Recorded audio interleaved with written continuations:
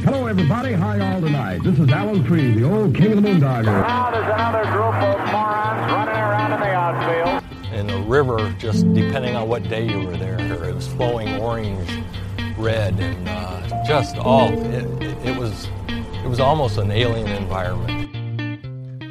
Welcome to the Cleveland History Project, here on the Illuminati Social Club. I'm Jason from Cleveland. This city loves its sports teams. From the dog pound of the Browns to John Adams banging his drum for the Indians since the early 1970s, this city has lived and died with its teams. Mostly died when you look back on it. However, despite how bad things got for the Indians through the years, there is one major black eye for this team and the city as a whole. Hi, Jason. I'm really excited to hear about your stories from Cleveland, but I've got a question about one of them. You and I are mutual baseball fans, so I'd like to know all about the infamous 10-cent beer night, or a dime beer night as it may be referred to in other places. I'd love to hear the story. Thanks. Well, Oliver, around here, it is 10-cent beer night. An internet search for nickel beer night, cheap beer night, or any variation nets a link to the Wikipedia article for the events that transpired in Cleveland on June 4th, 1974. However, to get a full picture of what happened, we have to go back to May 29th of the same year, but in Arlington, Texas.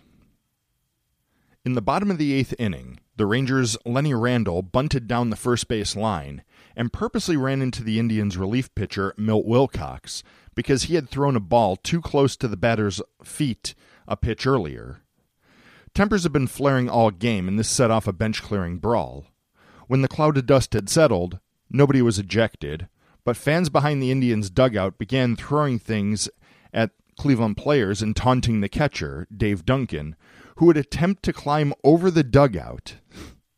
It took several teammates and their manager to physically hold him back. As a quick side note, Indians infielder Jack Bonham would be punched in the mouth that night by Texas Rangers first baseman Mike Hargrove. If that name doesn't ring a bell, stay tuned to the end of the episode. The brawl was mentioned in the newspaper daily, and Texas Rangers manager, wait for it, Billy Martin, when asked if he was going to take his armor to Cleveland, Martin replied, "Nah, they don't have enough fans to worry about." Cleveland radio personalities Pete Franklin and Joe Tate kept the fire stoked during the week leading up to the next time the two teams would meet, which would also be 10-cent beer night. What could go wrong? Contrary to popular belief, the promotion was already scheduled to happen and was not a last-minute idea to bring in more fans. The team had held similar events in years past without incident. However, due to the animosity that had built up over the prior week, along with newspaper articles and editorial cartoons featuring the team's mascot holding boxing gloves and the caption, "Be ready for anything," more than 25,000 people had attended, and they brought their dimes. The Indians' general manager, Phil Segui, had stated that he expected this series against the Rangers to be one of the quietest of the year. Nobody was looking to repeat the chaos from the previous week. He wasn't wrong about the teams not wanting more fighting, but he didn't plan on the fans. The beer was supplied by Stroh's, and it was, according to a June 5th, 1974 Plain Dealer story on the incident, 12-ounce cups of 3-2 beer, that is 3.2% alcohol, limited to 6 per customer at one time, with no limit on how many times anyone could buy it. Also, the drinking age in Ohio was 18 years old for 3-2 beer. According to articles I've read for this episode, there were a significant number of underage fans, in quotes of course, who were being supplied beer. It is also believed that many of the so-called fans had partaken in adult beverages prior to game time. One of the articles written about this night was written by Paul Jackson in 1987. It will be linked in the show notes and is recommended reading. When the game started, some people had brought firecrackers and were lighting them off from the first pitch. In the second inning, the Rangers took the lead on a home run by Tom Grieve, and shortly after that, a woman ran into the Indians' on-deck circle and exposed her ample bosom to the beer-soaked crowd. She also attempted to give the umpire crew chief, Nestor Shilak, a kiss, but he was not having it. This was just the beginning. In the fourth inning, after Grieve hit his second home run of the night for the Rangers, a man in his birthday suit, and it most likely wasn't his birthday, ran and slid into second base. I can only imagine that he got dirt in places best left undirtied. In the home half of the fourth, the Rangers pitcher caught a sharply hit line drive in his stomach, which caused him to writhe on the ground and resulted in the fans taking notice and chanting, "Hit him again, harder." Later in the inning, Rangers manager Billy Martin came onto the field to argue a call with umpires and was met with a hail of plastic beer cups, some still containing beer, which would be called alcohol abuse if it was actual good beer. Martin, who always knew how opposing crowds felt about him, blew kisses to the fans in the stands. After reading the numerous articles I could find, I would not have objected to the game being called at this point. But for some reason, it was allowed to continue. Fans would make their way onto the field and get chased by security. Fans that somehow managed to stay in the stands would throw rocks, batteries, cups, and golf balls onto the field. Golf balls? Really? In a baseball park? Mike Hargrove came on to play first base for the Rangers and was greeted with a jug of Thunderbird wine that had barely missed his head. More streakers entered the field of play, some stripping in the outfield and leaving their clothes. Others had begun tearing the padding off the outfield wall. Still others threw lit firecrackers into the Rangers' dugout. By the seventh inning, the actual baseball fans were escaping the stadium. The members of the Cleveland Indians front office who were in attendance also casually left. Believe it or not, through all this, there was still a baseball game going on, and it was the bottom of the ninth. The Indians had come back to tie the game after being down at one point by a score of 5-1.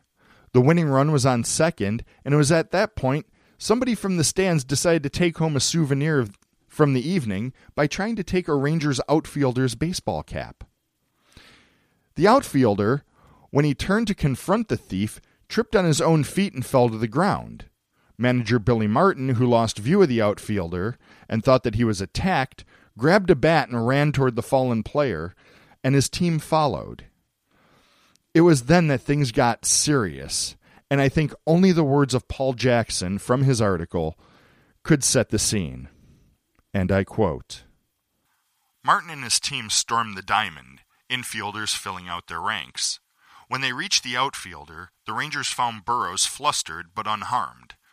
More worrisome was the effect of their charge on the assembly. The jovial, frolicking nudists had disappeared. The mob that replaced them kept its clothes on and brandished an arsenal that made Martin's Louisville Slugger look like a child's toy.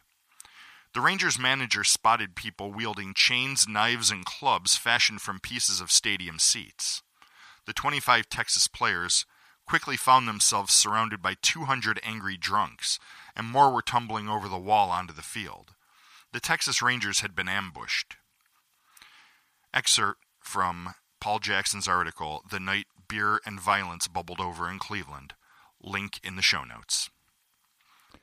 Indians manager Ken Aspromonte ordered his players to defend the Rangers players.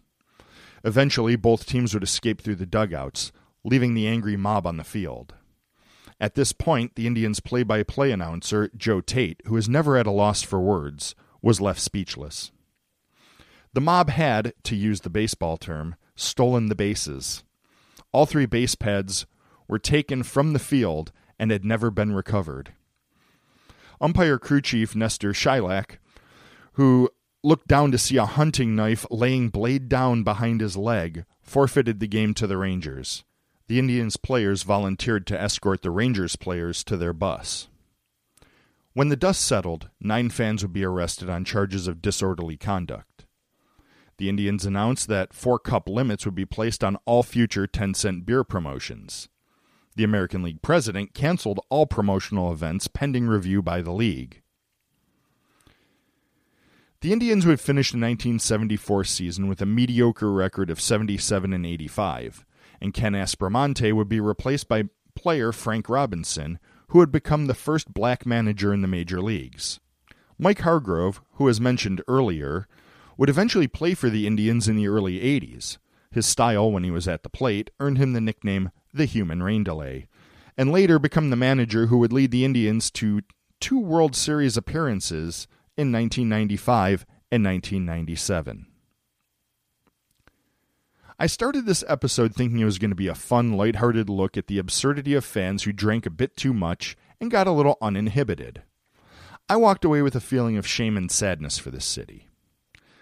This would not be the last baseball riot, as only 5 years later, Chicago's Comiskey Park, fans would storm onto the field in between games of a doubleheader during the infamous Disco Demolition Night. Sources for this episode come from the Cleveland Plain Dealer, issues dating between May 30th and June 6, 1974, ESPN.com archives updated June 4th, 2008, and of course, Wikipedia. Thank you to Oliver Rockside for providing the question at the beginning, and to Stephanie Tyler for the audio clip heard during the episode. I'd like to thank you all for joining me. I hope you've enjoyed this look at a very dark day in Cleveland history. Ladies and gentlemen, remember, Cleveland rocks.